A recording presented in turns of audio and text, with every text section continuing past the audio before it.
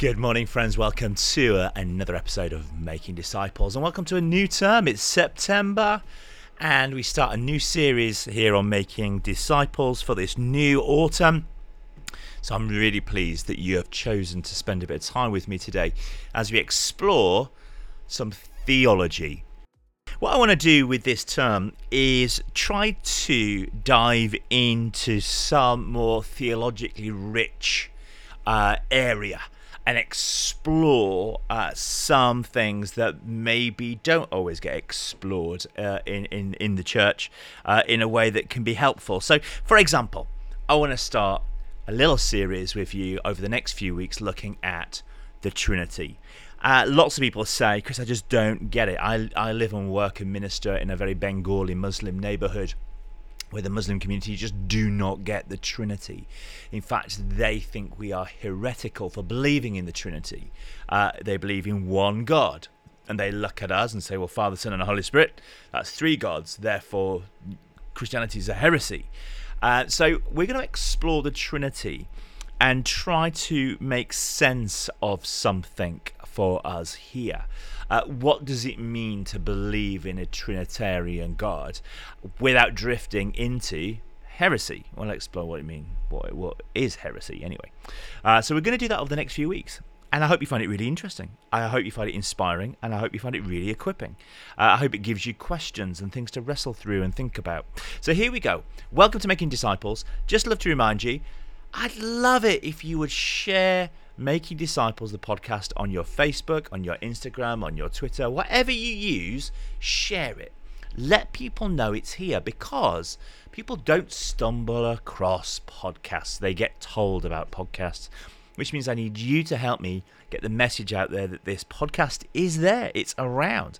Do you know what? It's really bizarre. We have a lot of listeners in Denmark and in Norway and a whole bunch in Australia.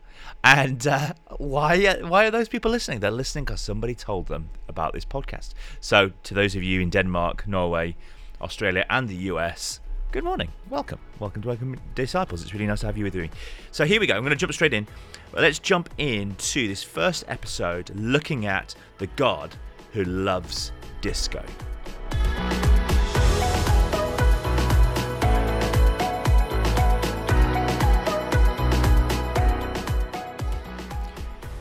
So here we go. Let's explore the Trinity together. I want to look this week specifically at the Trinity as a whole. So when we come to explain the Trinity, there is this struggle that very quickly it is possible to drift into heresy. Heresy is incorrect theology. Sometimes you may use an analogy or a picture to try and explain something, but when you actually unpack it and look at it, you realize that's heresy. That's not what we believe at all. So heresy is an idea or a thought that on the first pass may sound quite plausible or make sense to us. But once we start looking at it in more detail, we realize, no, this is just not what we believe. This is not true. This is not truth at all. So to explain the Trinity, it's a struggle and ultimately is impossible. The Trinity is some piece of theology, belief in the church that is so complex, yet at the same time incredibly simple, that we always seem to get it wrong. See, the Trinity isn't a problem to be cracked, but a beautiful mystery. If you like problems, you like to solve a problem, you are going to find the Trinity a problem that you cannot solve and will frustrate you. 1 + 1 + 1 equals 1.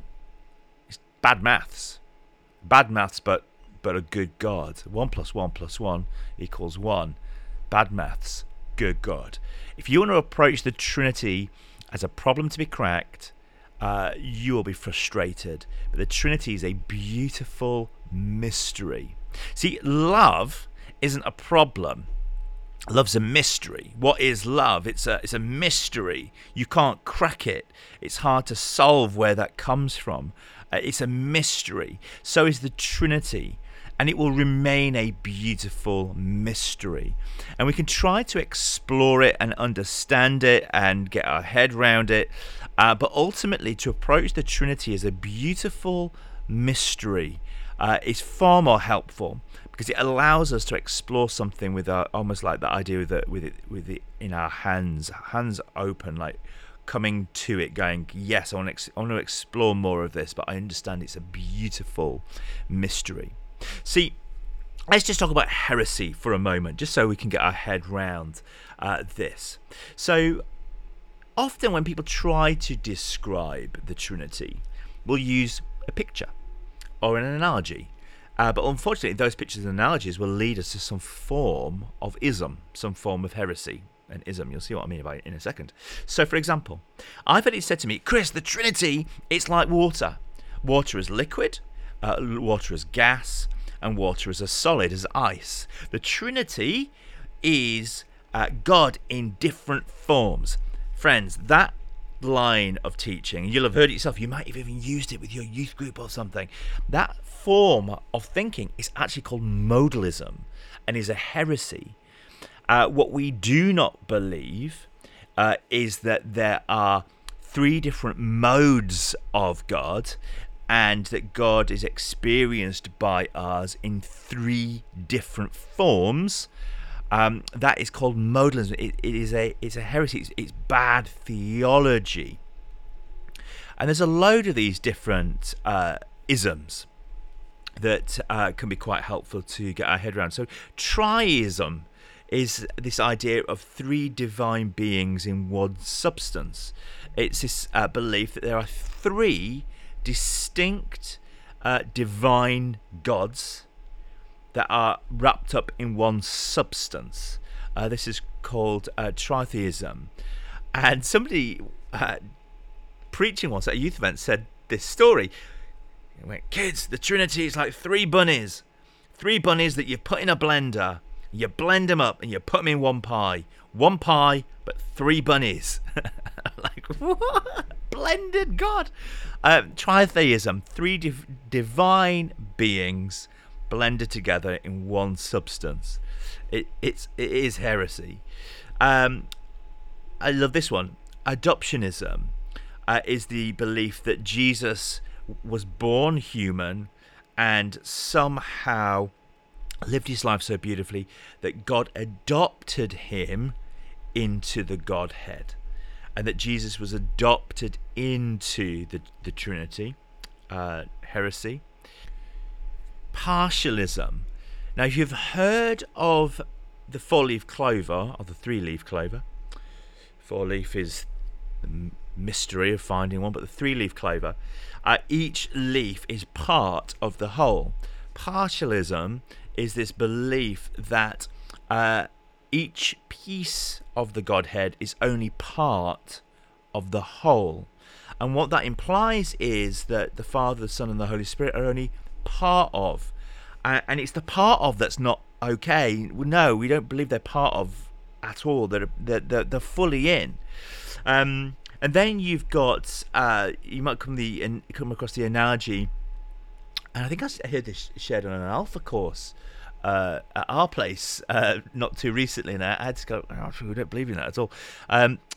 The analogy was, I am a father, I am a husband, and I'm also a son. So I'm both father, I'm husband, and son all in one. It's three names. God does not go under three identities or three different names. That would deny God of the threeness of who he really is, these three persons. So simply saying that God is a Father, husband, and Son, in the sense of the Father, Son, and the Holy Spirit, and these are just three names to express who this God is, that actually denies the actual character and persons of each piece of the Trinity. See, even using the word piece is a problem, because the Father isn't a piece of the Trinity. So you can see very quickly how we end up in some very mixed up theology. I recently had somebody say to me that God in the Trinity it's God in three different disguises, isn't it, Chris? The disguise of the Holy Spirit, the disguise of Jesus wearing a fake moustache and a beard, and the disguise of the Father. No, that's not true either. Like, we don't believe that the Trinity is God in three different disguises. So we have all of these different analogies that we might use, and we have to be really careful because they all very quickly land us in a place of heresy. So I just say this: we worship a God in Trinity, in unity, neither blending their persons or dividing their essence. And this is where it is a beautiful mystery.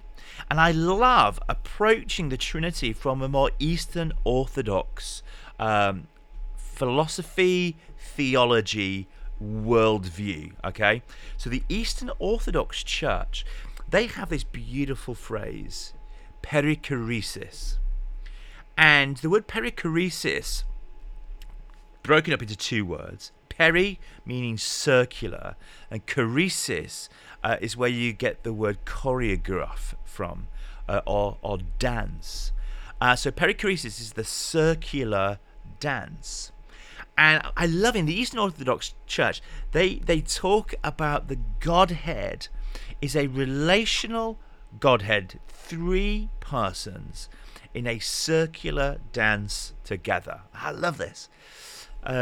Mutual interpenetration and indwelling of the dance. I love that phrase, perichoresis. The mutual interpenetration and indwelling of the dance. Three persons distinct in themselves, whilst at the same time a relationship that they are bound in, woven together, where they're still individual, but yet they are also one. And that's the Trinity. That is the Trinity. C.S. Lewis says this: the Trinity is a dynamic, pulsating activity, a life, a kind of drama almost. If you will not think me irrelevant, the Trinity is a kind of dance. The pattern of this three personal life in the great fountain of energy and beauty, stirring up at the very center of reality. So what C.S. Lewis is talking about here is at the very heart of reality is a Trinitarian God, and that Trinitarian God is found in a pulsating activity of dance. Interwoven, these three persons dancing with each other, creating the one, but yet in the three. And it's this three and oneness that is really important. God is one. He is unified and one. And when I say unified, I don't mean in goodwill. I can be in unity with my wife in terms of agreement. That's not what this means. This oneness is more than just in unity together in agreement. There's something else that makes them one, whilst at the same time it's the threeness. There's three distinct persons. So let's just explore this for a second then. So the doctrine of the Trinity, this is what it is. It's a doctrine, it's a belief, a framework for how we understand God. This doctrine of the Trinity allows us to say a bunch of things. So, one, the doctrine of the Trinity allows us to say that God is love. He is a relationship, He is community, and He is a family. At the heart of the universe, the created order, is a divine being who in Himself is a family, is a community, is a set of relationships, is a relational being. At the heart of the universe is a relationship. So if God on his own, one, monotheism, if God was on his own at the center of the universe, that would mean that the power at the center of the universe could not be a relational power. Love could not be at the heart of the universe when we understand the monotheism, there is only one God, in terms of the Muslim faith. There isn't love, there isn't relationship at the heart of the universe, there's just a being. But if God is triune, then it means that the center of the universe, the center of all things, is a loving relationship. At the heart of the universe is love. The heart of the universe is relationship, is community, is family. So the doctrine of the Trinity allows us to say that the heart of the universe is a relational, loving, communal God. Okay? Second, so the doctrine of the Trinity also allows us to say that we are created by this God. Therefore, we are made for relationship, community, and family. And because we are made by a relational God, then we are invited to be in a community with other persons. We have been invited to be in relationship with others because, and we need it, we need to be in relationship, we need to be in community, because we are created in the image of God, and the image of God is a relational God, is a community, a loving family at the heart of the universe. You were created in this image, which means you were created. Your very nature was to be self-giving, directing yourself towards love, to not being self-centered. You were created to be overflowing with love with others in community, and anything but that is not what you were created for. So the doctrine of the Trinity tells us that because we are created in that image, we were created for relationship, friendship, love, community. 3, the doctrine of the Trinity allows us to say this: this God isn't a dictator, therefore isn't looking for us to follow rules, but this God is looking for us to have an intimate relationship.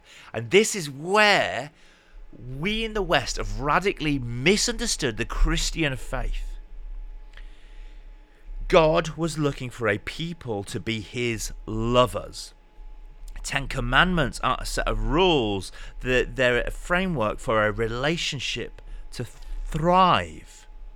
God is looking for an intimate relationship with us, so that we would also have intimate relationship with others. Therefore, we are not just made to worship God by singing. We were made to join God in his dance. God doesn't want our religious affiliation, but he wants our life to be intertwined with him. In the same way, Father, Son, and Holy Spirit are intertwined together in this incredible dance. God invites you and I into that kind of relationship.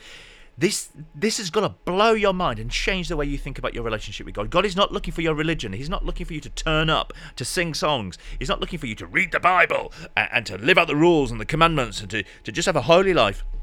God is looking for a relationship where you dance with him.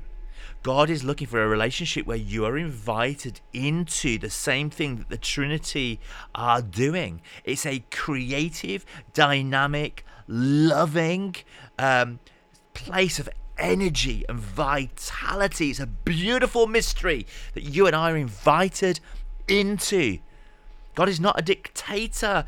He's a lover inviting you to dance with him on the dance floor. God loves disco and he's inviting you to dance. Get it? So often people think that God is this ruler with a set of rules that's wagging his finger saying, you need to come and do these things with me. We have totally missed what the commands are. The commands are a framework to allow us into a beautiful relationship with a God that wants us to participate, to be involved with him. Human existence is about our participation in the life of the Father, the Son, and the Holy Spirit. Being clothed in Christ, covered in his blood, we are invited into the dance, not to just be a Christian. We are created in God's image that we might dance, that we might be involved, that we might intertwine ourselves with God. I love it. How many Bible studies are very thought-provoking and very head and very intellectual? God invites you into a sweaty dance where you and he are on the dance floor, busting some moves, sweating it out. That is what God is inviting you into. God loves disco. So 4, the doctrine of the Trinity allows us to say if God is community, then we can't be a Christian and do it alone. We too need community. You see, this invitation is to dance with God, but it's also to be part of a dance party. And the invitation for us is to be in relationship with others, enjoying what God is doing. It's like God's inviting us to the disco, to the dance floor to dance with him, and he's inviting us to do that with other people. If God is a relational being, then that is what we model in the church, the same unity, which means we have to be part of a community. We cannot be a Christian on our own. The doctrine of the Trinity also allows us to say 5, therefore we are inviting people into religion, but our faith is about inviting people into God's great dance. God invites us to invite others onto the dance floor. I love this. I hope this is just playing with your mind for a moment. How do you see God? How do you understand the Trinity? It's a beautiful mystery. Father, Son, and Holy Spirit in unity, together, perichoresis, circular dancing. It's a mutual interpenetration and indwelling of a dance. That's C.S. Lewis's words, not mine. Interpenetration and indwelling of the dance. So what does the Trinity therefore tell us about us? We are created in God's image. What does it tell us? It's not enough to invite people to church. The Trinity tells us it's not enough to invite people to church. We must include people in our lives. The invitation is to a dance, to invite others into a dance, for us all ultimately to spend time together on that great dance floor. I hope and pray that you find that inspiring, interesting, a little bit equipping. You might want to Google, what are the heresies about the Trinity? And you'll find adoptionism, partialism, modalism, tritheism, and many others. Google them, check them out. Get your head round why we don't believe certain analogies, why they cheapen the Trinity. So I end with this picture for a moment. I was teaching on this 8 years ago at our church. It's quite a long time ago now. And I was desperately wanting to try and help the congregation see this perichoresis. So I bought myself 3 large space hoppers. I then invited 3 members of our church to come and sit on these space hoppers. My church at that moment, post-pandemic, was in the round, so we were in the centre. And I invited these 3 church members to dance around each other, hopping around on these space hoppers. And we laughed and we giggled and we enjoyed this beautiful space hopper chaotic dance. But what it did was it gave us a picture of joy, life, fun, celebration, family, chaos, whilst at the same time order. And it was amazing. And suddenly we saw something of what the heart of the Trinity is, this beautiful, funny, enjoyable, beautiful mystery that is the Trinity, as these 3 space hoppers bounced around each other. May you come to understand God, not in terms of modes or terms of blended beings, but in terms of a Trinity, Godhead in unity, neither blending their persons or dividing their essence. 3 persons, one God who adores you, who invites you into their dance for you to adore them back. May you come to see God in that radical, beautiful, Trinitarian way. Friends, until next time, grace and peace.